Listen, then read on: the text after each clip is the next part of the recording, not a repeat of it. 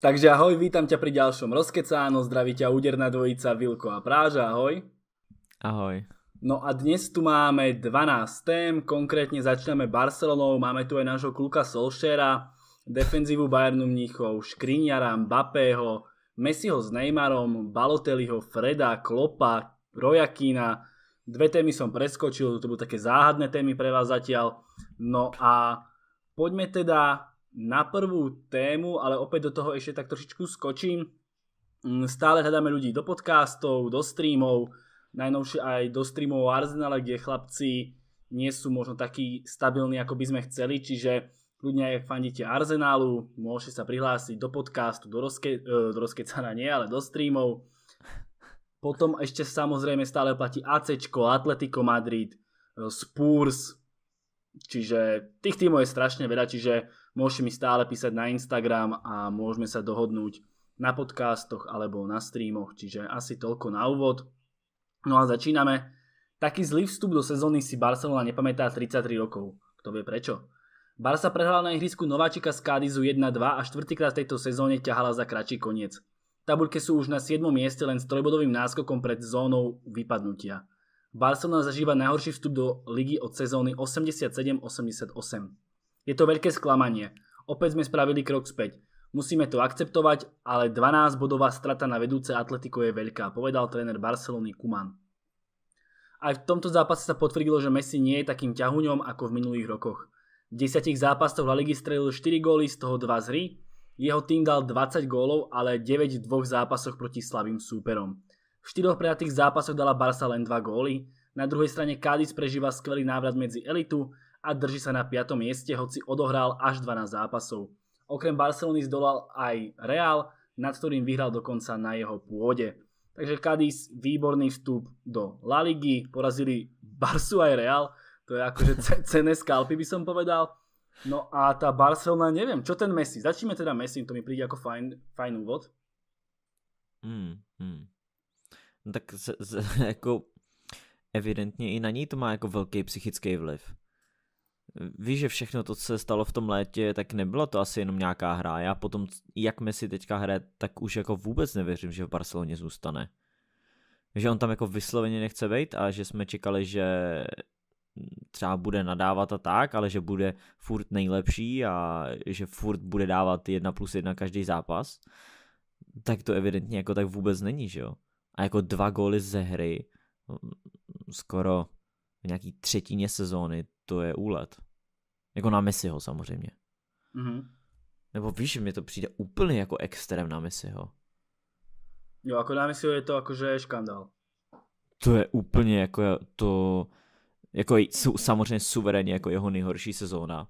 To možná, když mu bylo 14, tak jakože ještě tak dobrý čísla neměl, ale od té doby, co hraje v Ačku, tak jako suverénně nejhorší zatím sezóna a ani nevypadá, že by se to nějak mělo zlepšit, že jo? Súhlasím. A co se týká Barcelony, tak to je prostě Barcelona je odraz Messiho. V momentě, kdy se Messi mu nedaří, tak Barcelona už je úplně jako to je úplně konec. Ale takýto prepad sme možno až nečakali.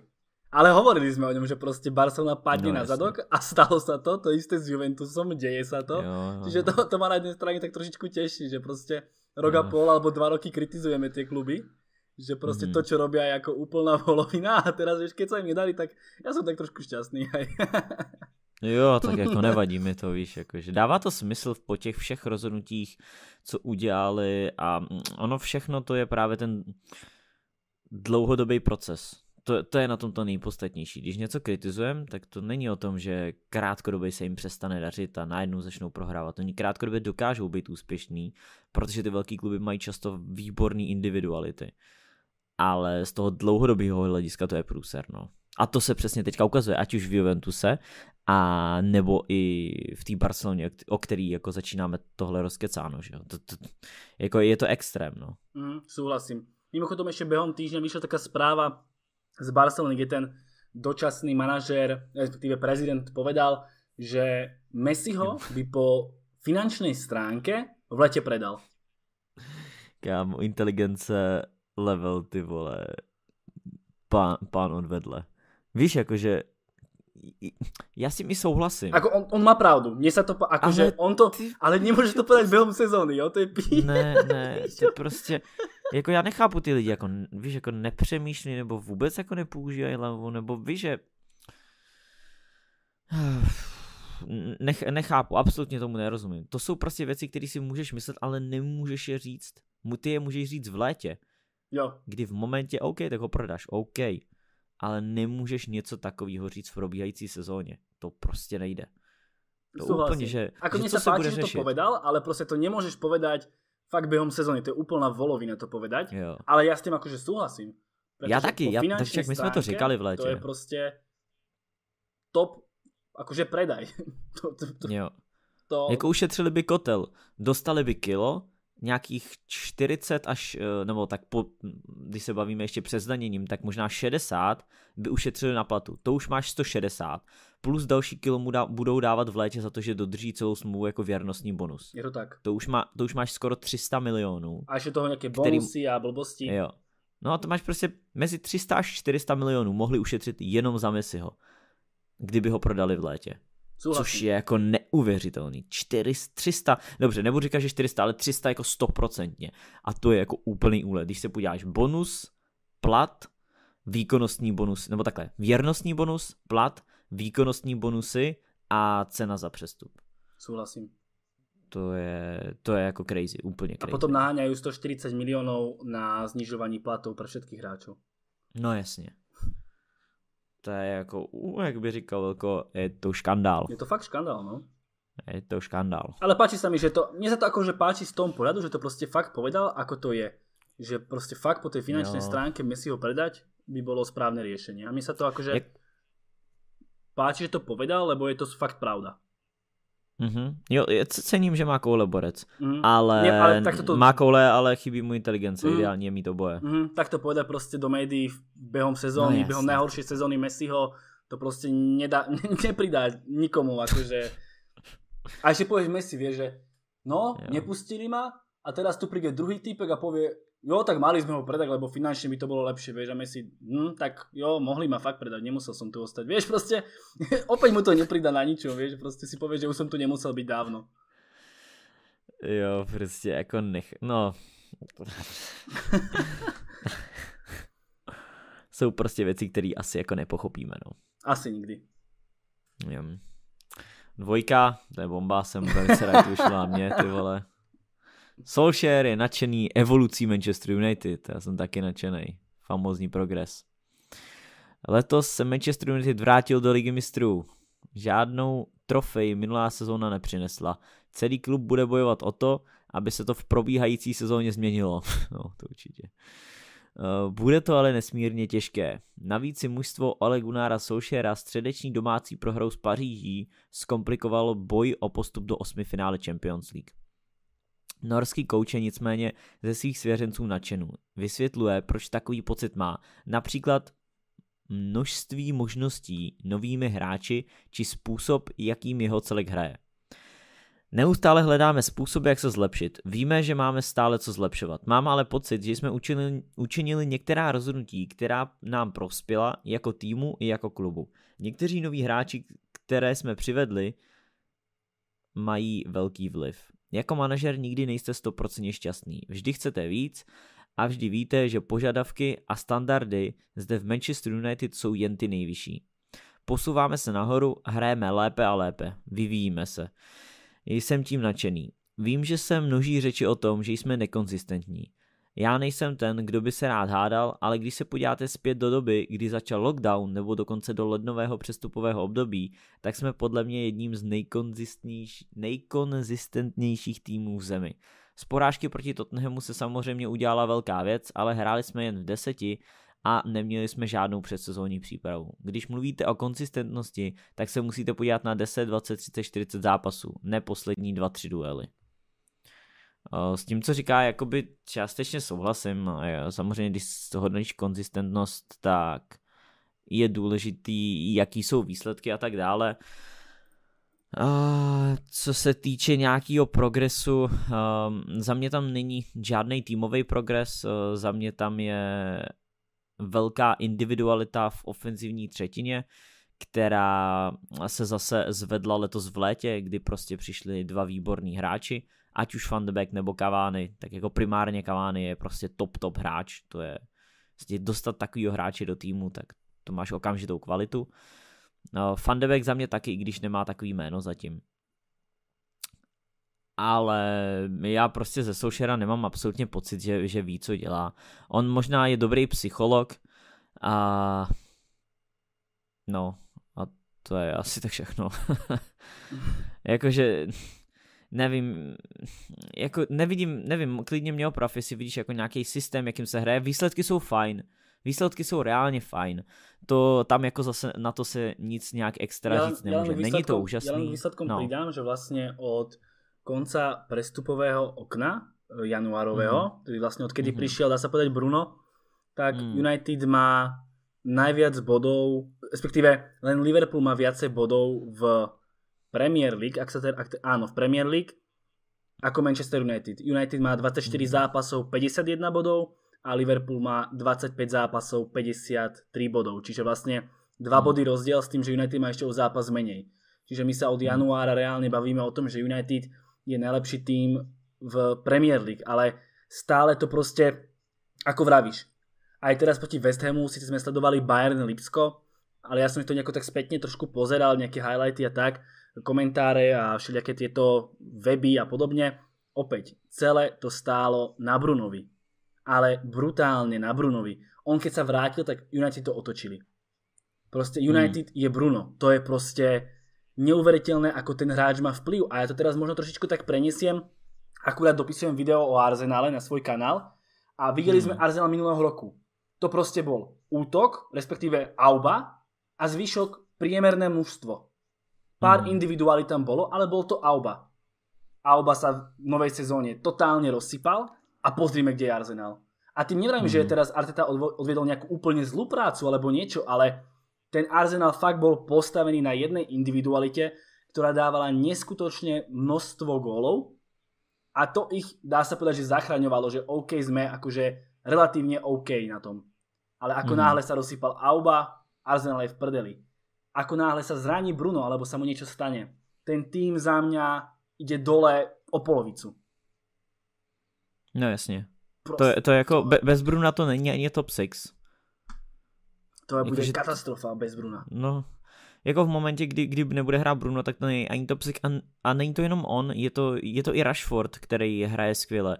Je to Cavani, který se ti neodehrál toho zatím tolik, ale on, když se ti dostane do šance, tak on, nebo když se mu připraví ta šance, tak on dá ten gol, ten bude se neustále v pohybu, takže ty tam máš fakt hodně silný individuality, to stejný Pogba, to stejný Greenwood, Martial, tam spíš jako, že ty jeho výkony se mi prostě nelíbí poslední dobou, poslední třeba půl rok. Ale máš tam fakt jako extrémně velkou sílu, co se týče individualit a máš tam hráče, který ti sami dokážou vyhrávat zápasy, ale stejně to celý stojí primárně na Brunovi. Ale za mě ta ofenzíva, kterou má United, tak my se tady furt bavíme o tom, že City má brutální, víš, že City mají bezkonkurenční kádra a tak dále.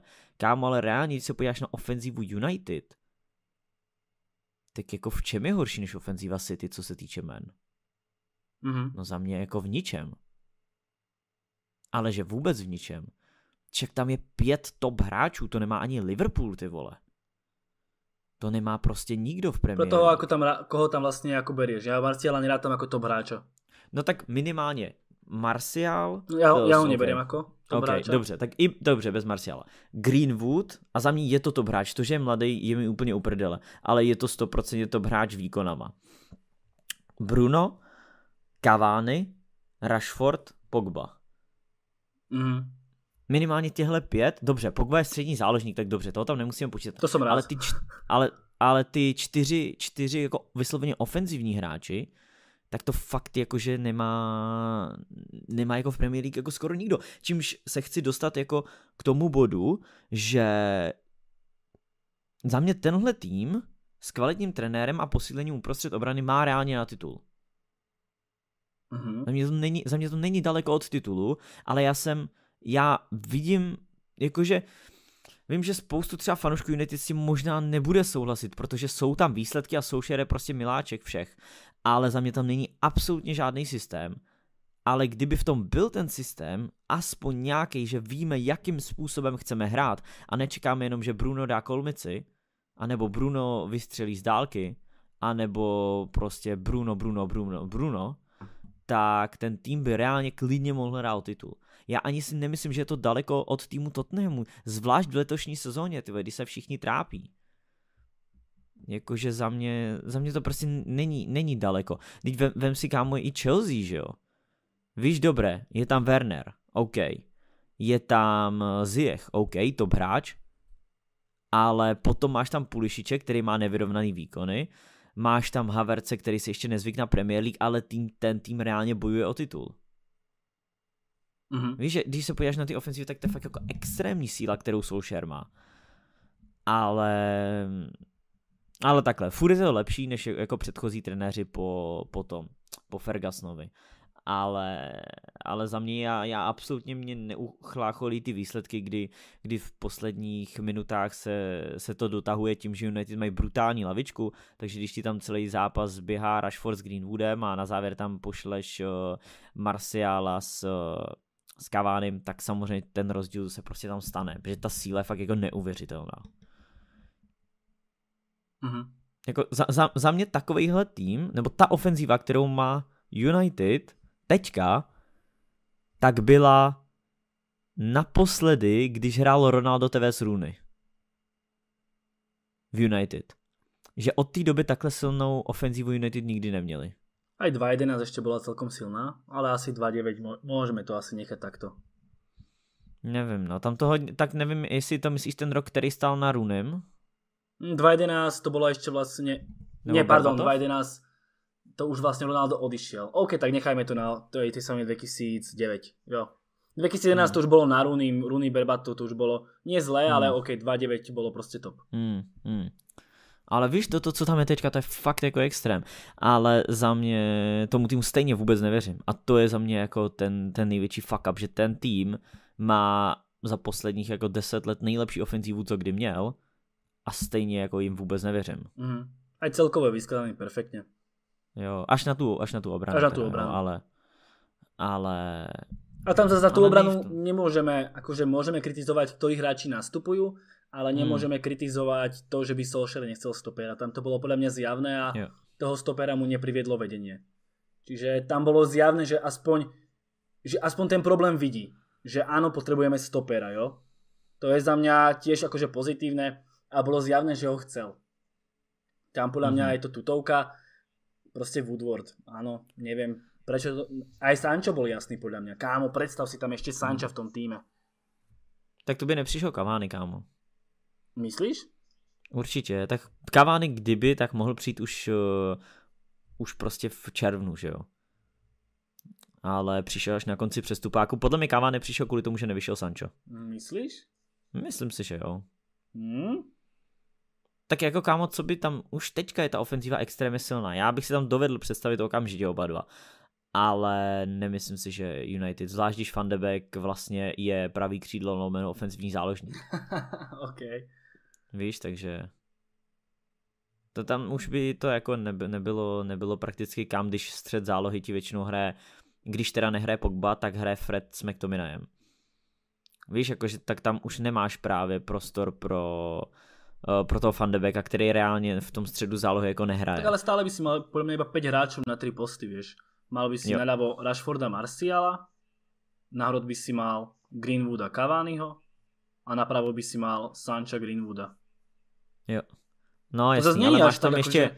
No to ne, ale musíš počítat, že máš tam Matu, Jamese, Lingarda tak Lingard nehraje už dále. ani teraz, vieš, James hraje strašne málo, Mata hraje tiež iba strašne máličko, Igalo sedí na lavičke. 5 hráčov na 3 posty, z ktorých vlastne každý dokáže zahrať minimálne na 2 okrem Cavaniho, ktorý vlastne je iba útočník, tak proste to prerotuješ. Zvlášť v tejto korona sezóne. A... Jako já s tím naprosto souhlasím, tohle už jsme se o tom bavili v létě, že to jednoznačně jo, ale zapomínáme na Van de Beeka. Jo, a na jeho využívanie. Jo. OK. To bolo asi United, každopádne v stredu točíme o United celý podcast. s Markým a s Martinom z Kopačáku, takže tam sa pobavíme o United viacej. Poďme teda na defenzívu Bayernu Mníchov. Skalopevná obrana bola v minulej sezóne kľúčom k úspechu futbalistov Bayernu Mníchov, ktorí vyhrali Ligu majstrov, stali sa šampiónmi Bundesligy a zdvihli nad hlavu aj nemecký pohár. V aktuálnom ročníku je však defenzíva slabinou. Bayern sa po sobotnejšej remíze 3-3 šlágri s Lipskom udržal na čele tabuľky, ale 3 inkasované góly sú varovným signálom pre trénera Hansiho Flicka. Bavori lovili loptu z vlastnej siete už 16 krát v 10 Bundesligových dueloch. Mníchovčania v 4. zápase za sebou prehrávali, čisté konto si udržali len v 2 stretnutiach. Slabý zápas odohral Jérôme Boateng, ktorého sa klub chcel v lete zbaviť, ale Flick sa ho zastal a stále mu verí. V strede obrany však Bavori v sobotu horeli. Ako 16 gólov je hodne veľa, ale oni tam dostali, myslím, že teraz 3 proti Lipsku, dostali tam aj nejakú 5, nie? Alebo taký jeden debakel tam dostali 4, myslím, a podobné výsledky, čiže ja ani neviem, čím to je. Ťažko tomu niečo pripisovať. Naľavo nehraje Davies, že by to bol problém defenzívy, asi nie.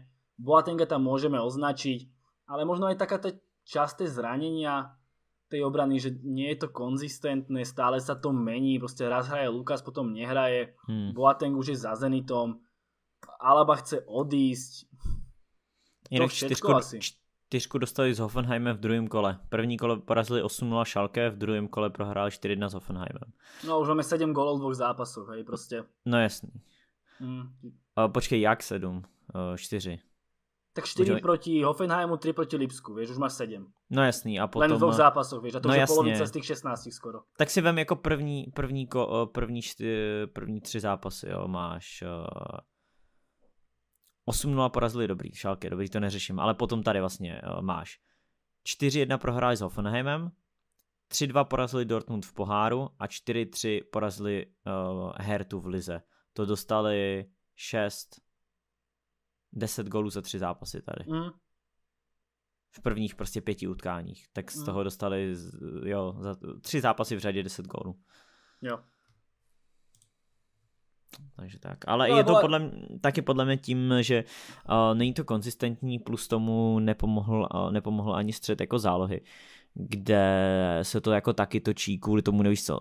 Thiago je pryč, Kimmich je zraněný, že jo, takže je to takový jako míň momentálně stabilní, ale nemyslím si, že je to nějaký dlouhodobý problém, že stačí, aby se hráči vrátili po zranění, a myslím si, že to zase vrátí zpátky, že kvalitativní problém tam za mě není. A dôležité je to, že proste ak Bayern dostane, dajme tomu 3, tak vie dať 4. Určite na to má potenciál. Určite. Ale možno taký varovný prst a možno aj také, že treba riešiť stopera, keď odíde Alaba, odíde Boateng s veľkým platom, tak určite tam bude musieť hľadať Bayern nejakú náhradu alebo dať niekomu väčšiu šancu. Pretože Lukas, keď si vezme, že stal 80 miliónov a za 2 sezóny neodohral prakticky nič, to je taktiež akože nie je veľmi dobrá vizitka a vlastne ak odíde Alaba a Boateng, to sú vlastne najstabilnejší stopéry Bayernu.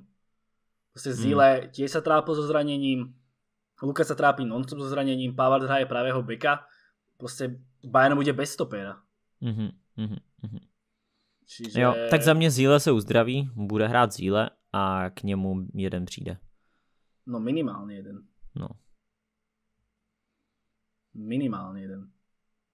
No uvidíme, jak to bude i s Lukasem, že jo? No prostě záleží, jak to bude do konce sezóny s Lukasem a se Zílem, co se týče zranění. Určitě ano. Pojď, tak. Škrinku.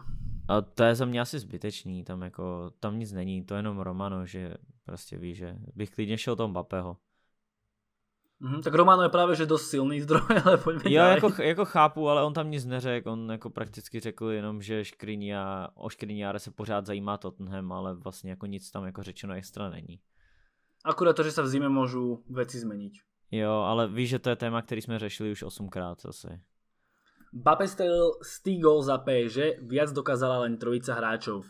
Mbappé zaznamenal pri sobotnejšom víťazstve PSG na pôde Montpellier jubilejný 100 gól v drese úradujúceho majstra Ligue 1. Na dosiahnutie tejto mety mu stačilo len 137 zápasov.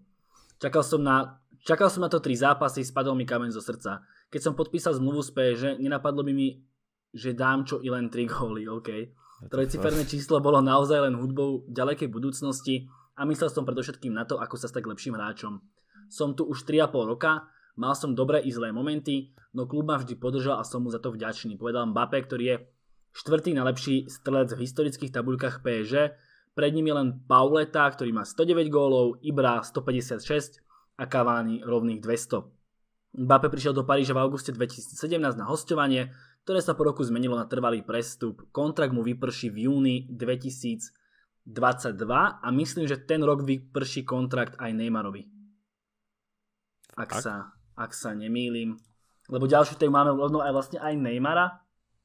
A ak sa nemýlim, tak vlastne im končí obom kontrakt v jednom roku. Máš pravdu, jo. Takže uvidíme, čo sa bude diať v PSG. Každopádne, čo týka Mbappého, brutálne čísla, 137 zápasov, 100 gólov, to je niečo impozantné, vynikajúce. Tak tajne dúfam, že Mbappé z PSG odíde. Podľa mňa ešte má oveľa väčší potenciál dávať ešte podľa mňa väčšie množstvo gólov. V takom prime Real Madrid, kde bol kedysi Ronaldo, tak tam by podľa mňa bol hrozná raketa. Alebo v hociakom inom, nehovorím, že týme, ale proste tej španielskej lige podľa mňa má potenciál dávať ešte väčší počet gólov. Zvlášť ak sa Real aj Barca trošičku pozviechajú a práve príchodom toho Mbappého by sa taký Real mohol akože dosť pozviechať. No to je ono. Čiže Mbappé podľa mňa sa ešte stále iba rozbieha a môžeme od neho stále očakávať veľké veci. Respektíve ešte väčšie ako predvádza teraz. To je podľa mňa to PSG len taký úvod, taký štart. Jako jo, ale už tady má jako extrémní čísla, kámo. 137 zápasů, 100 gólů je extrém. To je fakt jako extrém. Souhlasím. To jako podle mě na to dokáže navázat. Nedovedu si moc představit, jak moc to může ještě jako zlepšit, no. Samozřejmě záleží v jakém týmu, ale i ta Barcelona, i Real, tak jako museli by být lepší než ty současné týmy. Určitě ano. Takže no, uvidíme, ale Mbappé top a jak si říkal s tím Neymarem, že obou končí smlouva v 1 rok, tak víš, co by na tohle řekl Ferguson? Nevím. Tak to si nepamatuješ, to jeho pravidlo? OK. No Ferguson měl to pravidlo, že řešil, kdy hráčům končí kontrakty a nikdy jako měl pravidlo, že nikdy nechtěl, aby více hráčům končila smlouva v 1 rok, více důležitým hráčům. Takže vždycky, když někomu končila smlouva ve 25, tak mu ji nedali, že dejme tomu, když víš co, klíčový hráč United, Scholes, Giggs, Carrick, ok, Scholes, Giggs, Carrick, tak prostě, když Scholesovi končila smlouva, dejme tomu teďka by končila ve 24, tak Giggs by měl 25 a Carrick 26, aby prostě nekončila v ten stejný rok. Že toto právě o tomhle mluvil Ferguson. Jednak v množstevním, aby třeba 10 hráčům najednou nekončila smlouva v 1 roce a nemuseli to všechno řešit, zbytečně starosti, který pak nestíháš, ale zároveň i co se týče klíčových hráčů, tak aby nemuseli právě řešit a zbytečně je přeplácet. Tak tohle byla i jako dlouhodobá filozofie Fergusona. Což třeba teďka jako Paříž úplně jako nedodržela a bude to zajímavý, jak si poradí ať už s Mbappem nebo s Neymarem, protože u obou je potenciál na odchod, pokud si je neudrží penězma. Pro mě je potenciál iba u Mbappého. Myslíš, že u Neymara není? Kdo by ho koupil? Myslím si, že pořád ještě spoustu týmů, jako... Myslíš? Konkrétně, já si nevím představit, kdo. Jako je prakticky jakýkoliv velký klub? Úplně vůbec bych se nedivil tomu, podle mě se můžeme bavit iba o City, podle mě. Za mě úplně v pohodě, proč ne třeba Juve? Neříkám, že to je správný, protože v takovémhle věku bych ho tam nechtěl, ale jako náhrada za Ronalda? Hvězda.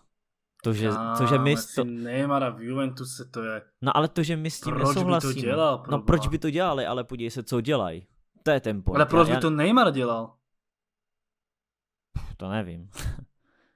Nevím, to je dobrá otázka, proč by to Neymar dělal. Možná víš, že by chtěl do jiné ligy třeba. Dostal by tam třeba víc peněz. Víš, OK, že... ale toto je za mňa presne, čo si absolútne nedokážem predstaviť.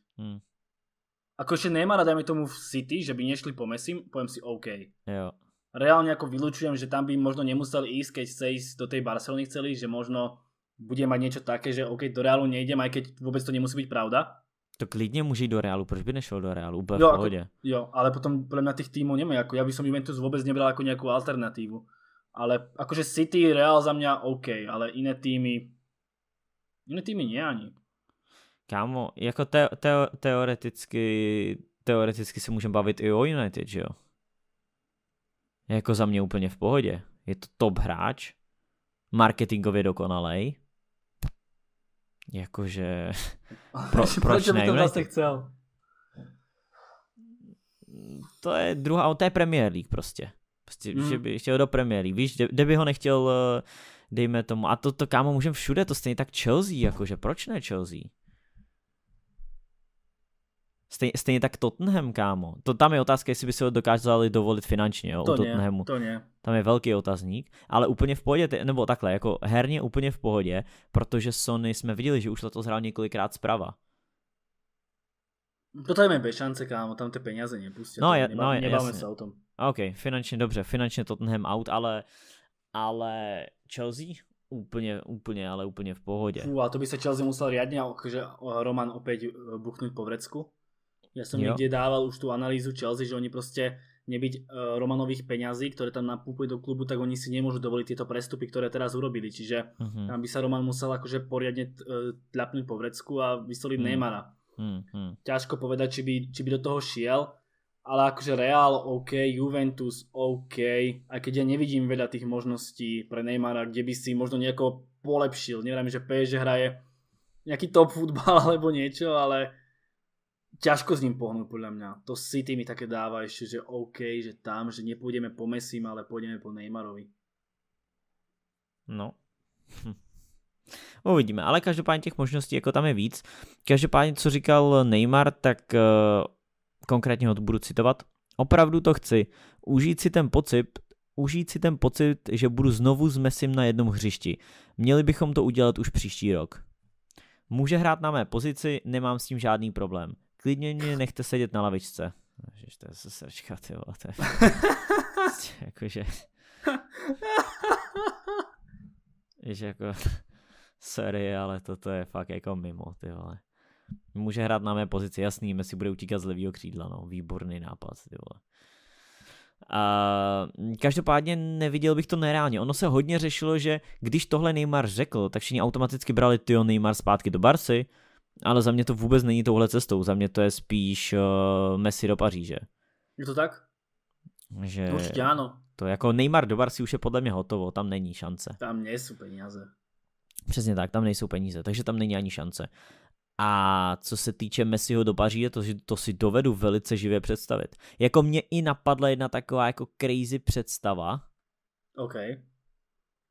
Zkusíš si tipnout jaká? Jakože Neymar, Messi, Mbappé? No, ne tak úplně. Akože s Ronskom? Ne, to je... No víš, že Mbappé by odešel? Třeba to je jedno do Realu. OK. Za raketu. Budou finance na Ronalda, budou finance na plat Messiho, který bude za free. To není zas tak nereálný, kámo, a já bych to hrozně moc chtěl. Tohle by byl důvod, proč bych se začal koukat na francouzskou ligu a viděl bych každý zápas Paříže, bych se koukal. Vidět Ronalda, Messiho v jednom týmu. Už jsme se toho chytali v létě, že Messi by mohl do Juve. Ale tohle není tak nereálný, kámo. Víš, jaký by to byl statement od Paříže? Mít oba dva? Myslíš, že je to úplně nonsens? Akože za mňa veľký, ale tak Paríž možno by niečo také chcel, ale podľa mňa je to také... Myslíš, že by chce hrať Messi s Ronskom v jednom týme? To nevím, kámo. Nevím. Ale keď si predstavím tým povie si Messi, Neymar, Ronaldo, povie si wow, že super, nejaká ofenzívna trojica. A potom si predstavíš tých závodníkov za nimi, vieš, že Gueye, Herrera. ale zase jedna věc, pokud tam máš Neymara s Messim, tak když to trochu přeženu, tak ani nepotřebuješ nějak kreativní záložníky. Samozřejmě by to chtělo někoho lepšího než Daniela Pereiru. Jo, hodne lepšieho. Ale jakože... Jako sú kreatívni oni. Jo, Samúci hodne kreatívni. Jo, ale aj tak proste, vieš, keď si predstavíš ten stred poľa tých krajných bekov. No. Tak to jízda není, no. Ale ako Kerrer nebude takový závodník, no. Ale ako z Martých, akože reálne najkreatívnejší defenzívny záložník Marquinhos, ktorý je stoper, vieš, a tak. No, to je veľká paráda. Ako to by bolo také, že opäť ako hrozná prda by bola na to PSG sledovať. Danilo Pereira, Era Gueya a pred nimi Messi, Neymar, Ronaldo. Wow. Ale jakože je to docela reálný podle mě. Nebo co myslíš ty?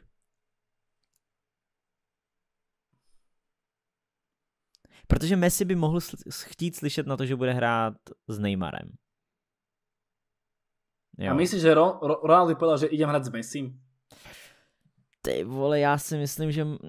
Já nevím, možná i jo, protože oni nejsou jako rivalové, že jo. Oni jsou už teďka, už dřív možná, ale dneska už mi přijde, že jsou jako i dost kamarádi. Nebo že minimálně se extrémně cení, že oba dva, víš, takovou dobu to drží. A já si myslím, že i pro ně by to bylo jakože extrémní výzva pro oba. A manažoval by ich Tuchel? Ne, to by tam vzali Mourinha, kámo. Jasný, Mourek. Vyhrál by titul s Tottenhamem a šel by do Paříže. Kámo. A Messi by musel jazdiť dozadu, ne? Brániť. No, tak jasné, normálně by tam jezdil. Inak by sedel, ne? Tak velký zápasy by když tak seděl, kdyby nejezdil, že jo? Ako za mňa Ronaldo Messi nemá asi moc už. Jak to možno by PSG chcelo to urobiť, ale podľa mňa ja neviem, či by do toho aj tí hráči vôbec chceli ísť. Jako finančně je to podle mě úplně naprosto reálný, ale že úplně v pohodě. Tam finančně asi, hej, lebo prostě PSG má prachy. Ale nejenom to, protože Messi je za free. Tak, jo. Ty peníze za Mbappého, právě, to je to, no. Akože finančne by to vykryli a bavili by sme sa možno o nejakých 2 rokoch, ktoré by museli vykryť, možno 3. Mhm. Asi finančne by to nebol problém a podľa mňa PSG by na marketingu mal také prachy, že to by bolo akože brutálne, áno, čiže... Kámo, ja bych tam koupil permanentku na ty zápasy. Bych se přestěhoval na rok do Francie, abych to mohl vidět, do Paříže. Čiže z tohto pohľadu asi áno, ale mne to príde také, že moc akože uletené už, vieš, že proste to sa nikdy nestane, že Messi Ronaldo budú hrať spolu. Asi ne, ale prostě chtěl bych, no. Ako bola by to sranda, no. Bola by to hodne veľká sranda, ale jo. Ja by som radšej sa vidieť Messiho v City a Ronska v United a nech hrajú proti sebe ešte 2 roky. No ja ne, ja spolu. Ne, spolu v Paríži, ne, kámo. Yes, kámo, ja bych si hrozně moc přál, aby hráli spolu. Ja radšej takto derby. No, poď Balotelliho. Rýchlosti. Klasik. Mario Balotelli dostal ďalšiu šancu. V sérii B si našiel nový klub. Taliansky futbalista by mal v najbližších dňoch, už vlastne sa to dneska aj stalo, Balotelli posílil Monzu Calcio. 30-ročný útočník pred podpisom zmluvy podstúpil v pondelok lekárskú prehliadku, čo sa vlastne potvrdilo. A Balotelli naposledy pôsobil v Brešti, kde mu v lete skončila zmluva. Monze patrí 8. priečka v tabulke série B. Mimochodom, majiteľom Monzy alebo spolumajiteľom je Berlusconi, čiže on ho tam vlastne ako keby dotiahol. Okay. No a podpísal zmluvu, dneska to dával vlastne aj Fabrizio Romano na svoj Instagram. Čiže Balotelli v sérii B, proste škoda talentu, ako víťaz Golden Boya, myslím, že je Balotelli, ale proste v hlavičke asi to trošičku nebolo ono, čo si budeme rozprávať. Keď si vezmeme, že má koľko, 29-30 rokov a proste už aj sériu B, tak to akože, to je akože pre mňa hrozne smutné. A už minulý rok hral v takom týme, že proste, ktorý sa zachraňoval, ktorý vlastne aj zostúpil. Akože smutný príbeh v 30-ke hrať ako Golden Boy sériu B. No to je ono.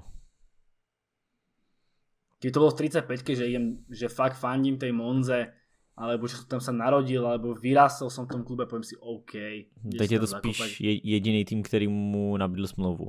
Jo, presne tak, vieš. A už do tej Brešti ešiel, že vraj oni ho ako keby že vytiahli, alebo že im fandil, ale on tam vyrástal pri tej Brešti, tak povieš si OK, že už to malo byť také, že rozlúčka, ale proste 29-ke, vieš, to... No jasne, no. Proste Balotelli, on to proste v hlave nemal v poriadku a môže každý namietať, alebo čo, proste on to nezvládol absolútne. To ako neviem, kto by co na tohle namítal. Tak niekto možno, že povie, že možno bol naháňaný médiami, alebo čo bol, ale aj tak proste myslím si, že mal na oveľa viacej. Proste pre mňa je highlight kariéry, ako išiel v prípravnom zápase sám na brankára, urobil piruetu, netrafil ani bránu a Mancini ho vystriedal. To je za mňa taký, že highlight, ktorý úplne definuje Balotelliho kariéru.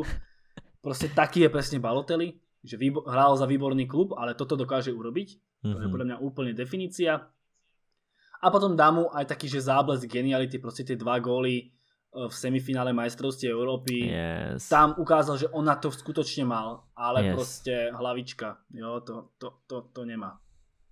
Hold, nie každý má aj nejaký nielen talent v nohách, ale niekto to nemá v hlave, no. Čiže asi tak. Souhlas. Poď Freda, dneska ti tieto témy idú. Ty vole, Gabča to dělá schválně podle mě, ale toto je aspoň, že OK. To nemusím aspoň chválit Solskjaera, jsem rád. Fred by si za mě už nikdy nezahrál. Yes, díky moc. Bývalý hráč Manchester United Michael Owen po prohraném zápase s Paříží vyzval trenéra Ole Gunnara Solskjaera, aby patetického Freda posadil na lavičku. Owen pak dodal, že pod jeho vedením by si tento brazilský záložník už nikdy nezahrál. A teď cituju Owena. Chyby, kam se podíváš. Incident s Paredesem byl na červenou kartu. Jsi dospělý muž a nepotřebuješ dělat takovéto věci a zbytečně riskovat. Kdybych byl trenérem a jeden z mých hráčů by se něčeho takového dopustil, nikdy by si za mě už nezahrál. Je to patetické. Celkově je třeba vinit Freda, ale také Solskjaera. Manažér musí bránit nejen jeho, ale i tým, a to speciálně v takových situacích. Vinu teda nesou oba. Jo, souhlasím s tím, jenom bych nikdy nechtěl, aby Owen trénoval tým, kterýmu já fandím. To jako by bylo hodně nebezpečný, jako... Vyhrali, protože dali viacej gólov. No, právě, jako hele, takhle. S Owena mám strach skoro i jako z experta, tam už je dost nebezpečný s jeho vyjádřeníma. A jako trenéra tam to by byla jako velká show, no. Ale teďka s ním jako výjimečně souhlasím, no. Súhlasím, že treba kritizovať aj Solskjaera za to, že ho nevystriedal. To je podľa mňa obrovský škrt a to ide proste... No proste je to vina toho Solskjaera, ten zápas PSG z veľkej časti. Čo sa týka Owena, tak ja neviem, akože nedal by som ho nikdy hrať. To sú také vyjadrenia, že to sa mu fakt povie dobre akože z toho kresla v tejto. No, to je... Lebo on to nesúdi na základe výkonov, že hraje slabo, že by ho nikdy nedal hrať alebo niečo. To by som povedal OK. Keď hráč sa mu nepáči, tak ho nesúdi. Ale na základe jednej červenej karty, vieš, proste červenú kartu v kariére dostalo XY hráčov, XYZ hráčov ich dostane a keď povedal, že Fred hraje zle alebo niečo, že u neho by nikdy nehral, OK. Proste nepáči sa mu Fred, ako hraje, akým štýlom hraje, súhlasím s tým. Ale súdiť to na základe červenej karty, ako ja som bol tiež na Freda strašne nadrbaný, že proste už jednak s tým Paredesom mali zvon a potom, že urobil ten ďalší zákrok s tým, ale akože na základe jednej červenej karty, veď Messi pri svojom debute v argentínskej repre dostal po koľkých minútach červenú kartu? Po 5? Po 10? Neviem. No, ale tak však co vyhral, do teďka ho nemají rádi.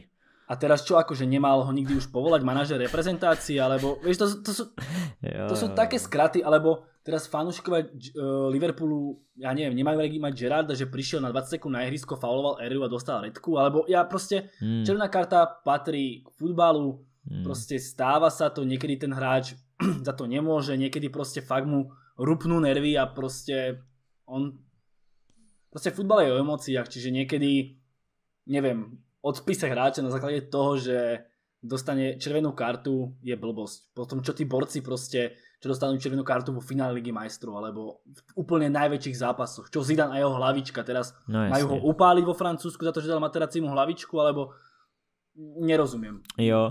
Souhlasím, úplně souhlasím s tím, co říkáš, že s ohledem na ten jeden zákrok nesmysl, ale to je klasická Owenovina, jak by se dalo říct.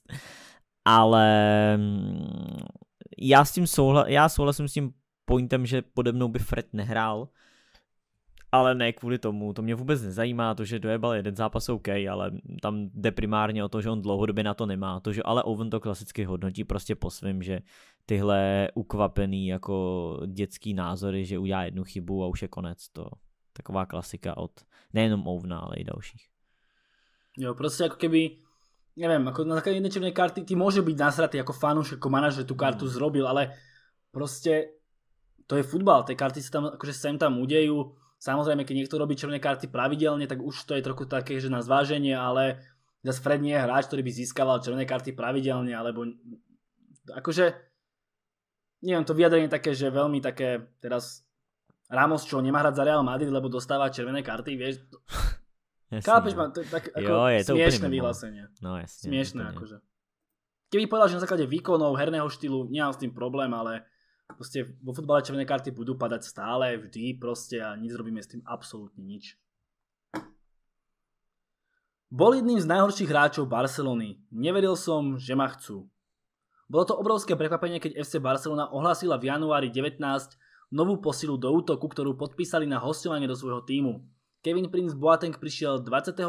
januára na poročné hosťovanie z talianskeho Sassuola do Katalánska za sumu 1 milión eur. Barca dokonca dostala možnosť podpísať rodáka z Berlína za 8 miliónov. To však nevyužila a nie za čomu čudovať. Boatengová štatistika bola hrozivá.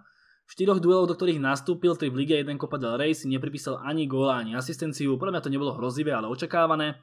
Maximálne tak inkasoval žltú kartu v zápase proti Celte Vigo a aj kvôli týmto katastrofálnym štatistikám sa radí medzi najhorších hráčov, ktorí obliekali dres Blaugranas. Napriek tomu si Gančen svoje pôsobenie v Katalánsku nesmierne užil. No, prečo by si neužil? Tých 6 mesiacov v Barce bolo neuveriteľných. Najskôr som neveril, že ma chcú. Myslel som si, že záujem o mňa má Espanyol Barcelona, nie FC Barcelona. OK, to je taký Robinho style. Pri tréningu s Messim som stratil reč. Vždy som vravel, že Cristiano Ronaldo je najsilnejší na svete, ale Messi je iná vec, nie je normálny. Trénoval som s ním a poprvýkrát v kariére som sa cítil malý. Wow! Robil neuveriteľné veci, ktoré ma skoro donútili povedať odchádzam, končím s futbalom, spomína Boateng. Po skončení hosťovania v Barcelone sa Boateng najprv odobral do Fiorentíny, následne si na pol sezóny odskočil do Bešiktašu a dnes brázdi druholigové trávniky v klube AC Monza. V tomto talianskom klube, ktorý vlastní Silvio Berlusconi, strelil Boateng 2 góly. Mimochodom, Boateng Balotelli to je vlastne nové útočné duo. A cieľ je vlastne dostať Monzu do série A a ak ju tam dostanem, vymením si nový tanček na oslavu gólu. Zaklincoval vtipne 33-ročný útočník Boateng. Povieme to takto. Ja neviem, akože takéto krásne vyjadrenie. Určite si to užil v Barcelone, veď asi každý by v tej jeho situácii, kedy proste neočakáva, že by od teba zakopol nejaký druholigový tím, raz od teba zakopne Barcelona, tak tam ideš. To je ale on akože... v Sassuolu jako neměl špatný půlrok, to zase jako pozor tehdy. Ale bylo to na Barcelonu. Ne, to ne, ale zase ty si řekl druholigový tým, víš. A Sassuolo jakože tehdy jednak hrálo sérii A a jednak on tam fakt měl jako dobrý výkony. Takže to jako potom, že podle mě on tohle bral, tu Barcelonu bral jako vrchol a teď už od té doby už neměl motivaci. Což jsme viděli i na tom, že pak tam, kam to šel potom? Fiorentina, ta rozpadnutá Fiorentina. No, Bešiktaš, jo, klasika Turecko, kam jdou všichni vyhasnutý. A teďka druhá liga, útočný duo s Balotelem, no tak to je velká síla. Jako, ale zase bych ho nekritizoval předtím, než šel do té Barcelony, že on v tom, kam se s vámi podívám na čísla, ale on podle mě v tom Sassuolu fakt jako nebyl špatný. Já si pamatuju, že on jako, nevím jak byl úplně na tom číselně, ale pamatuju si, že to byl jako jeden z těch lepších klubů. No ale povídej, klidně pokračuj. No za mňa akože úplne od veci. Ako, ja neviem aký mal plát, dali za neho malú čiastku, ale aby museli toho Boatenga vyslovene dotiahnuť a nemohli tam dať šancu niekomu inému. Mal som tam dokonca ešte dávnejšie aj to meno, že ktoré mohlo kľudne v týme ostať, alebo dostať šancu a nemusel chodiť vôbec Boateng, ale to je tá výborná politika proste klubu, že miesto toho, aby dostal šancu mladík z akadémie, tak my kúpime v februári Braithwaita, následne príde korona, máme Braithwaita 6 mesiacov vlastne, alebo do konca sezóny vlastne na nič, poriadne ani nehraje, ale kúpili sme ho za 22 miliónov. Miesto toho sme mohli dať šancu kľudne, ja neviem, Konradovi de la Fuente, ktorý už teraz sa objavuje na lavičke a nemuseli sme kúpovať za 22 miliónov Braithwaita. OK, Braithwaite teraz akože jazdí, útočí na zlatú loptu, ale aj tak 22 miliónov vyhodených, pretože on teraz dáva góly, ale proste to sú fakt vyhodené peniaze za toho Braithwaita. Tam kľudne mohol dostať šancu hoci ktorý iný mladík a a nebolo by to o nič horšie. Rovnako tak Boateng. Sice tých peňazí nebolo vyhodených veľa, ale proste nejaké miliónky pošli. Zbytočne, úplne zbytočne. Jo, určitě. A beru i zpátky to, on měl v Sassuolu 13 zápasů jenom, ty vole. On tam bol půl roka iba, nie? No, 4 góly sice, to je jako nic extra, ale, nebo celkově 5 jako i s pohárem, ale nic jakože extra. Ale mám taky pocit, že na ní šly jako dobrý reference z toho Sassuola. Víš, že na ní šly jako dobrý, no, na ní prostě dobrý reference. Že tam nehrál jako klasický útočník, ale jako podhrot a šli tam na ní tehdy jako dobrý reference, ale prostě když se ti ozve Barsa, tak se ti ozve Barsa, že jo, to je jako... Ale samozřejmě jako pro Barsu jsme se tomu smáli všichni, tomu nákupu. Jo. To jako, tam o tom žádná, no.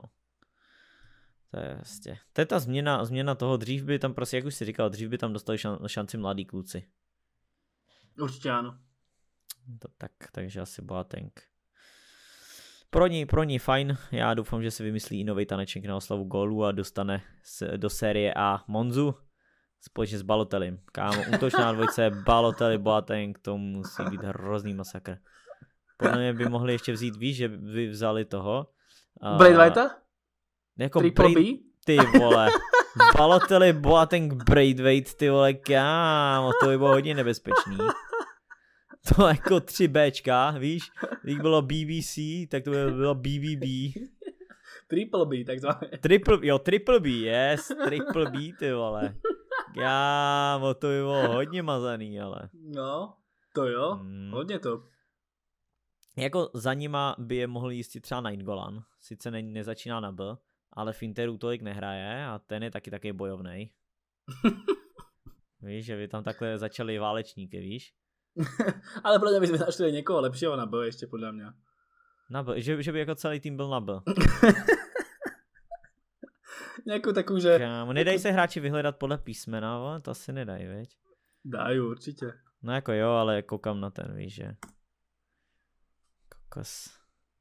To by byla velká paráda. Nejaký prostě tento, nejaká prostě legenda.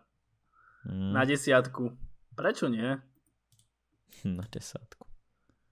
Vieš, taký ofenzívny. Kudím, tak do 4, vieš.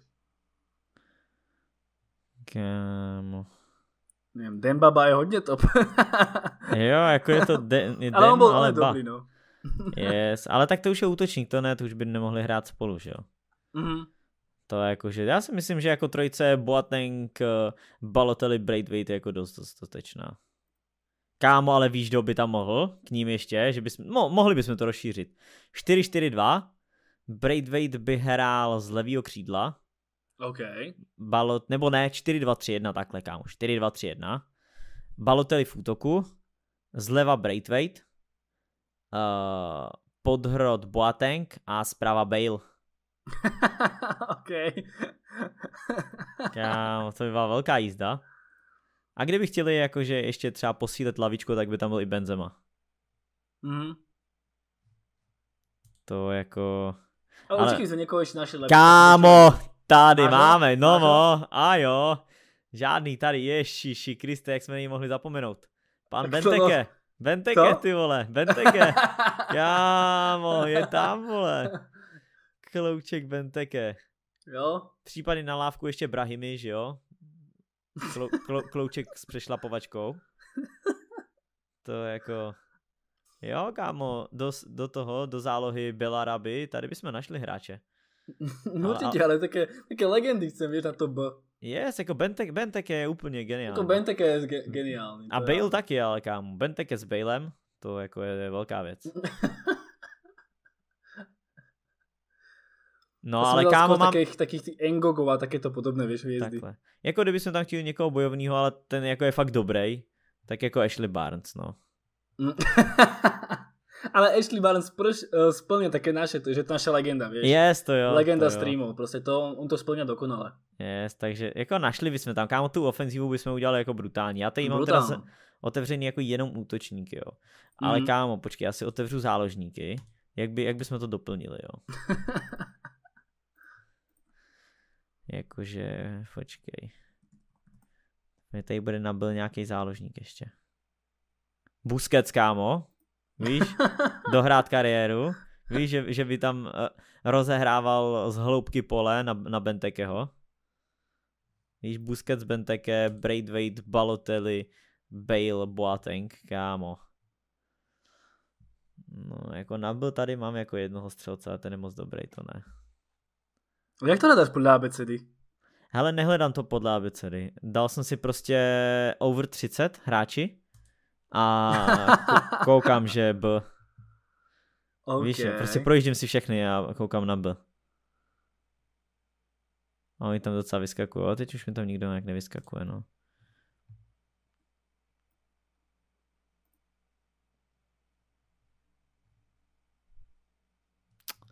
Sakra, škoda, že Kedira nezačíná na B. Jo, Kedira by to splnil, no. Kedira byl úplný král. No už tu nemám asi nikoho, nevadí. Takých závodníkov už našich asi nie. Asi ne, no. Jdu toto a... No, tady už jsou hráči, které já ji neznám pomalu. Dobré, nevadí, ale jako myslím si, že i kdyby to mělo skončit u trojce Balotelli, Boateng, Braithwaite, tak bych byl nadmíru spokojený. Jo, úplně prostě triple B. Triple B v útoku, jako to by byla velká věc. Jenom Barcelona ho jako určitě nepustí. To už spíš odejde Messi. Jo. To Době jako... triple B Serie A. Víš jo, nadpis videa, době Triple B Serie A. Yes, tomu ver. Triple B viac ako MSN a BBC. A víš tam ten Braithwaite v Balotelli, Boateng na úvodce. Nový útočný trio, vole. Kokos. No dobré. Pojď další legendu, kámo. Okay, tak to je ďalšia legenda. Veľká vec. Mal byť veľkou hviezdou Realu, teraz je bez klubu. Jose v roku 2013 prvýkrát nazrel do A týmu Bieleho Baletu a všetci mu predpovedali veľkú budúcnosť. Tieto slova sa však nenaplnili a v lete 2016 putoval do PSG. Čo až také zle ešte nebolo teda, jo? To ne, no. Parížania ho už po pol roku poslali na hostovanie do Las Palmas, to už horšie bolo. Okay. A v rámci hostovania sa tento španielský ofenzívny futbalista snažil presadiť aj v tímoch ako Stoke City, tam stále vychádzajú legendy, yes. Real Betis či Sporting Lisabon, odkiaľ sa v apríli 20 vrátil znova do hlavného mesta Francúzska, kde mu mala zmluva vypršať až v lete 2021. PSG sa však rozhodlo s 27-ročným hráčom predčasne rozhatať kontrakt, za čím údajne majú byť aj nefutbalové dôvody. Vo svojich najlepších rokoch tak ostal Jose bez klubu a aktuálne vraj trénuje individuálne v Las Palmas. Otázne je, ktorý klub bude mať od tohto hráča záujem. Dobrá otázka. Tak mám 27, to je ešte taký vek, že Inter sa hlásiť nemôže. To ne.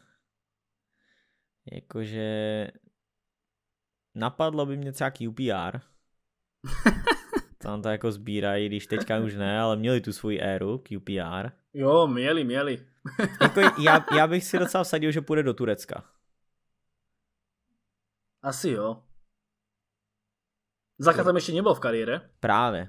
Tam ještě nebyl, tak by ho mohli vyzkoušet, si řeknout. Jo, je mu 27, dá 2-3 roky, no spíš 3 a pak by po něm mohli třeba Inter, nebo Barca, už mu bude 30, bude mít dobrý přihrávky. Jo, tam se trošku rozhraje, víš, a už to půjde. Takže tak, jako velká legenda. To jako... Jose je veľká postava. Ale aké proste, že 2016 putoval do PSG, po roku hostuje v Las Palmas, píče, trošičku akože zvrat. Zvrat malej, víš, že ho tam, víš, si úplně mysleli, že kupují úplně top hráče a po půl roce už zjistili, že jako v Las Palmas vlastně střídá, ty vole. Nevadí, no, tak jako stane se, ty vole. No, jdeme 12, poslední téma dnešního streamu, Roy Keane, naše další legenda. A taková, že hráč to byl bůh, ale jako v komentátorství, nebo ne v komentátorství, ale v té roli experta je to naše legenda, jako on, Scholes a Owen, to je trojka, vole. Minule pochválil Daniela Jamesa, že naberá stratené sebavedomí, ja som plakal. On to udělal? Keane? No, lebo James dal gól za Wales, vieš, tak povedal, že tento gól mu prospeje, že naberá stratené sebavedomie a tak pozerám na neho, ty vole, veď ty by si bol za iných okolností prvý, čo ho kritizuje, ale jo. Nie, proste Roy Keane ide proti prúdu a Všetci budú na Jamesa nadávať, ale ono vyzdvihne, vieš. Kýne legenda, kámo. Taky věci mi musíš posílat, vole, když někdo chválí Jamesa, kámo. To bych ani nečekal, že se někdy stane, vole. Ani čakal by si to od kina, respektíve no jasne, asi aj čakal, lebo proste on robí všetko proti prúdu, hej. Čiže jo, úplne na sílu, no. Úplne na sílu proste. Víš, že by teďka přišel, že třeba Ronaldo už na to nemá, víš co? Jo, presne, on je ten človek, čo s tým príde, že Ronaldo už na to nemá, že už nie je tak dobrý, vieš. Kýne král, ty. On si podle to se nedělá jenom prdel. Víš, že on přijde a doma si úplně říká, ty víš, čo jsem dneska se řekl sračku a všichni to berou vážně. No, každopádně pojďme na jeho vyjádření. Ano, Jose Mourinho už dokázal velké věci. Podívejte se na jeho životopis, ale nemyslím si, že tito hráči, které má v Tottenhamu, jsou dost dobří na to, aby získali titul. Mají X-faktor v Mourinhovi a v Harry Kaneovi. Podle mě to ale nestačí. Mohli jste to vidět i na Stamford Bridge. Domnívám se, že budou mít velmi dobrou sezónu. Jenomže je velký rozdíl mít velmi dobrou sezónu a získat ligový titul. Nemyslím si to. Manchester City je silnější než Spurs. Dosáhli už na dobré výsledky, ale stále jsou tady výkyvy s West Hamem či Newcastlem. Proti Chelsea to nebylo žádné překvapení. Jsou závislí na Harrym Kaneovi. Jose Mourinho řekl, že jeho hráči byli v šatně zklamáni. Myslím si, že by měli být potěšeni. Mourinho bude potěšen. Kokos. Jako... To je tak trápne vyhlásenie. Mhm. Súhlasím, majú faktor X v Mourinhovi, Harry Kaneovi a Sonim, doplnil by som. Yes.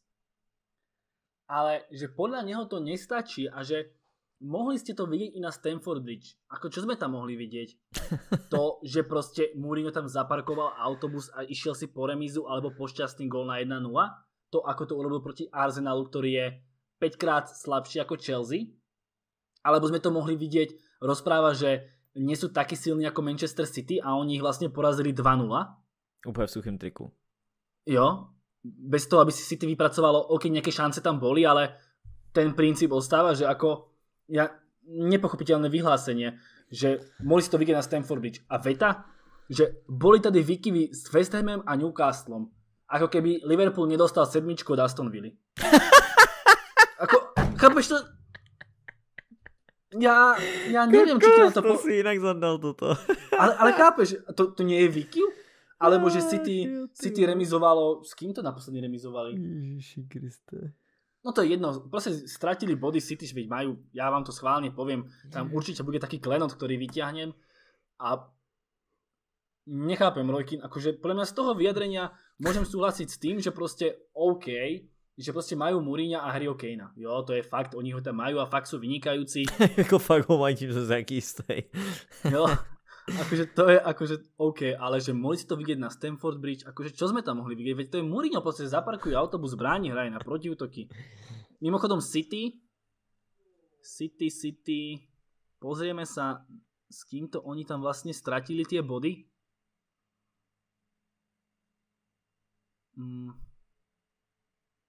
Ako tiež remizovali napríklad s West Hamom, jo? Podobne ako Tottenham, napríklad. A s niekam by remizovali s Newcastlem, tak by mňa si odvezli, ty vole. Ty kokos, to je krátenký, vole. Pozerám sa na to. Ach jo, ty vole.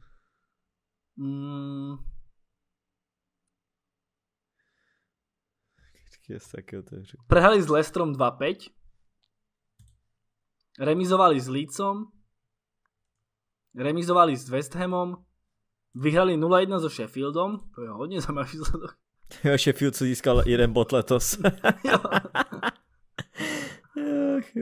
Ale remizovali s West Hamom. Mimochodom, to je ten West Ham, proti ktorému zakopol teda aj Tottenham, že vlastne ako to povedal pán Keane, mali výkyvy s West Hamom či s Newcastlom. Jo? Proste yes. City proste s Newcastlom nemali výkyv, pretože proti nim nehrali.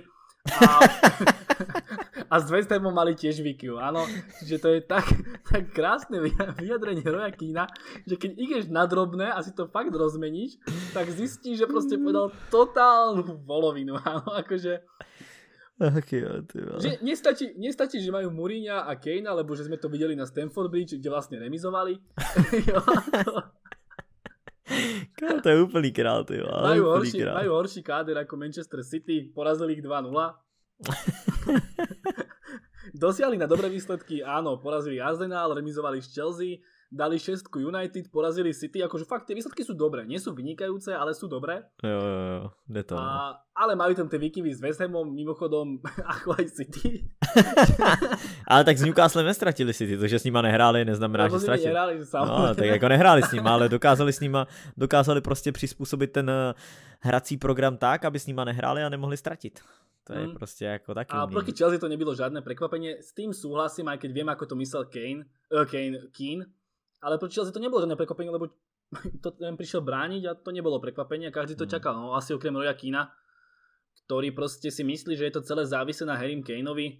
A proste, neviem, mal tam dávať tie góly. Neviem, to keď si fakt rozmeníš to vyjadrenie na drobné, tak zistíš, že proste tam nič nie je pravda a všetko je totálna volovina. To král, ty jo. Jako já ho fakt, vole, cením z toho, že zvládá říkat furt hovna a furt, vole, tam, vole. To je prostě mali výkyvy s West Hamom. To je reálne. Čakaj, schválne, ja si ešte otvorím zápasy teda Liverpoolu a keď aj oni mali výkyv s West Hamom, tak ma už porazí. Kokos. Ne, porazili 2-1 West Ham. Tak to je. Tak. Liverpool bez výkyvu. Jako jediný taková jako malý zádrh byla to prohra 7-2 s Aston Villou, jinak dobrý. Jo, asi. To jakože, a to bych nebral ani jako výkyv, to bylo prostě takové, že stane se a to, že remízovali třeba s Brightonem, bych taky nebral jako výkyv. Asi vůbec. To ne, to jakože, to určitě ne. A remizovali vlastne zo City, ktorých vlastne Tottenham porazil. Ale zase neprohráli s Tottenhamem. Jo, to je pravda. A kámo ani s Newcastlem, ale pozor. No, to je vlastne tiež pravda, no. Ten Liverpool je hodně dobrý, no. Ne, ten Liverpool nešláple. Jako v momentě, kdy nestratíš s Newcastlem, tak jako to je velká věc. Jo. Bože, Roy Keane, jakože... Mali výkyv proste, to sú horší ako to City, no. Porazili ich 2-0 a City tiež remizovalo s West Hamom. Kokos. Hele, ale mám tu ještě jednu na závěr. Nám už si se témata skončily, ale jak jsem si otevíral Eurofotbal a koukal jsem na výsledky, tak jsem si tu našel jednu. Je to taká spekulace bez přímý řeči, ale myslím si, že tebe se bude líbit. No, pojď. Typni si, o kom by mohla být. Ale špekulácia? Manažer, aspoň hráč. Trošku buď taký, že... OK, je to hráč z Premier League a mohl by odejít do Španělska. Dobre, hráč Premier League do Španělska. Ale akože top 6, alebo nejaké menšie týmy? Yes, top 6. OK. Určite to bude proste z legend nejakých týchto našich. Takže top 6. A jenom já do toho jako doplním spíš pro diváky, že je to úplně jako nepodložená informace ničím, jenom prostě je to fakt čistá spekulace, ale jako prostě to dávám spíš tady pro Vilka, že to se mě jako zaujalo mě to. OK. Takže určite to by išiel do hráčov ako Elneny, Mustafi, J-Links, samozrejme. Kto je ešte? K Liverpoolu také City, to by som asi odpáral, určite tam skôr sa bavíme podľa mňa práve o tom Arsenale a Liverpoole. A United, hodne... Arsenal a United. Arsenal a United, tak pardon, Liverpool som sa pomýlil, myslel som United. Čiže trafil som někoho z týchto dvou týmů určitě. Jo, takhle, řeknu ti, je to někdo z těchto dvou týmů, ano. Jo, to mi je jasné, to je, neviem na to vyraďovacou metodou, ano, a teda ostáva už trafím iba toho hráča. A pak ještě tým, můžeš začít čím chceš, jako do jakého týmu by mohl jít. Poradím ti, že tomu týmu se letos daří a jeden hráč, dáme si takovou hádanku, a jeden hráč z Premier League tam letos v létě přestoupil. To máš jako hodně velkou nápovědu, to podle mě trefíš. A to ten hráč jako je dobrý. OK, tak darí sa Atletiku a Sociedadu. Do Atletika šiel vlastne Torreira, to asi nebolo hodne dobre, čiže Sociedad. Yes, ano, je to tak, OK, David Silva, OK. A oni jakože mají zájem. Chtějí prostě tam dostat dalšího jakoby zkušenýho fotbalistu z Premier League. Když David Silva se poved, tak prostě berem dalšího. A z United alebo z Arsenalu, jo? Skúšený futbalista. Yes, z těchto dvou týmů zkušený fotbalista. Pojď.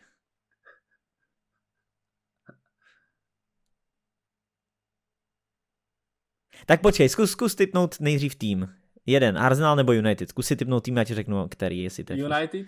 Ano. A kto je tam zkušený, kámo? Kámo, pojď to trefíš, podle mě to trefíš, vole. Hele, když nebudeš vědět, tak ti dám ještě jednu poslední nápovědu. Dobre, tak ideme po ale fakt sú skúšení tí hra, akože znamená to, že aj vekovo sú skúšení, jo? Jako takhle, není jim pod 25, takhle to řeknu. OK. Čiže bavíme sa teda o hráču ako Jones, Rocho, Fred, to je hodne legenda, J-Links, Mata, Igalo.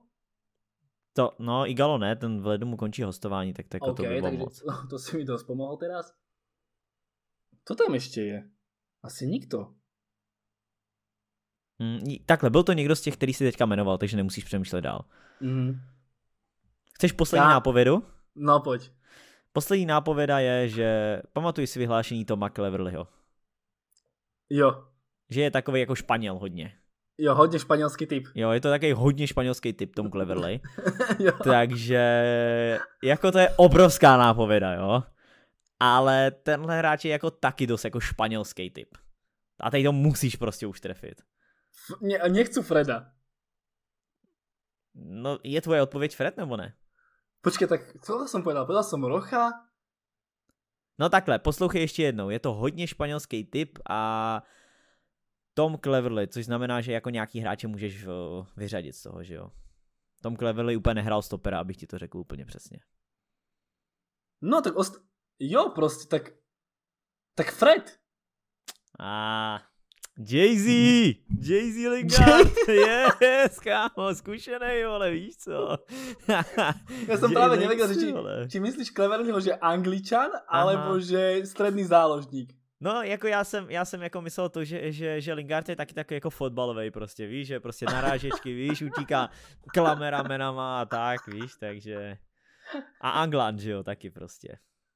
Ty pičo, že J-Link Sociedad je prostě závodník, prostě stavit celo na lavičke. Víš, vyhráli tu formaci to, jak hraje Guardiola, víš, 4-1-4-1, defenzivní Jaramendi, ofenzivní David Silva s Lingardem a zbytek už bys mohl postavit, jak chceš. Jo, prostě Oyarzabal, Januzaja v náhrotě Isak. Yes, kámo, máš hotový tým, toto je čistá výhra. Kámo, dovedeš si představit, kdyby Lingard odešel v lednu do Sociedadu a vyhrál skurvený španělský titul, kámo, já bych odpad, ty vole. Hej, a přísahám, že oni kdyby hráli, tak já na poslední kolo jedu. Takhle, toto normálně říkám veřejně. Pokud Lingard v lednu přestoupí do Sociedadu a budou hrát v posledním ligovém kole Sociedad o titul ve španělské lize, tak tam jedu a je mi úplně jedno, kde to je. Toto by bylo, kámo, úplně legendární. A udělám tam tu vlajku, že Ronaldinho plus Iniesta rovná se Lingard. Kámo, a tam ale predstav si tam toho Lingarda na tej ľavej zálohe, vieš, typická Iniestovská pozícia. Yes, víš, že Iniesta lomeno Ronaldinho, kámo, úplný král. Kokos, to se musí stát. To mi neříkej, že se to nestane. To je prostě ďalšia moje sovina, no. A inak toho manažera, čo to majú, je hodně šikovný, ale prečo bych chcel J-Link že nechápem, ale. Nevím. Ale jako není to ničím podložený, je to prostě jenom, že víš, viděl jsem tady úplnou jakože spekulaci, že na hostování by tam mohl, víš, na půlroční. A... Tak David Silva potrebuje konkurenciu. No jasné, však jakože. Kámo, Januzaj a J-Links prostě v Sociedade dávajú Titul. Kokos, to by bylo úplně boží toto. A Nacho Monreal, kapitán vzadu v obraně. Ty krávo, jako velká věc. No jenom jsem to chtěl takhle ukončit, jakože, že víš, že. Já jsem srovnal, jak jsme hledali ty výsledky, tak to na mě vyskočilo, víš. Tak to je hodně zajímavá špekulace. To je fakt jako úplně, jak je to dlouho staré, to je, aha, tak ono už je to dneska, jakože už někdy ráno to tam dávali ten článek. Lebo ja som čítal práve, že Lingard do Celticu dneska som čítal. Aha. Preto som ho aj trošičku tak vylúčil a hovorím, tak bude ten Fred asi, ty vole. Ty kokos. Ne, Jay-Z. Ale to bylo, jako, já ho mám fakt rád, takže já bych chtěl, aby reálně zůstal v United, tak on fakt nehraje, no. Ale ten Sociedad nech ide vyhrať titul, vrátiť sa do ako šampión, víťazná mentalita, vodca, líder, kapitán, prostě. Ty vole, Lingard s titulem v La Lize, vole. A potom kámo přijde Pochettino do United a vyhraje tituly z United, odejde jak král, vole. Kámo, že Lingard 1, Messi 0, vieš, tituly tejto sezóne. Kokos, ty Protože to by bylo také memečko, že ty krávo. Kámo, a představ si, kdyby dal třeba Lingard hat-trick nějaký zápas. Víš, by tam dal hat-tricky v letošní sezóně La Ligy. Lingard 1, Messi 0. Kokos, ty vole. Jo, to by byla hrozná jízda. Jo, no uvidíme, co Jay-Z, ale jakoby... Já mu to prajem, ten prestup. Já kámo, taky. To je hostování teda zase, jako jo. No, škoda. Přestup ne, ale hostování jako by mohlo být zajímavý. No dobré, hele, nebudem to prodlužovat, tady jsme zbytečně dlouho. A děkujem, kdo jste to dokoukali až sem a poslechli jste si i 20-minutovou příhodu o Lingardovi. Museli jsme to trochu odlehčit na konci. Já jsem rád, že jsme to dotáhli až sem, oba dva chcípáme se zubem, ale jak praví válečníci jsme to dali. Kedira style prostě. Yes, Kedira s kým Kedira? Víš, že bychom byli oba dva střední záložníci, že Kedira s kým? Kde je takový ještě, že... Kedira, nebo ty bys byl v útoku, já bych byl Kedira. A ty bys byl v útoku Benteke. Kedira s Bentekem, je to tak. Je to tak. Kedira Benteke. Prostě. Yes. Takže loučí se s vámi úderná dvojica Kedira Benteke. Ahoj. Ahoj. Ahoj, mějte se přesně tak, jak chcete, vidíme se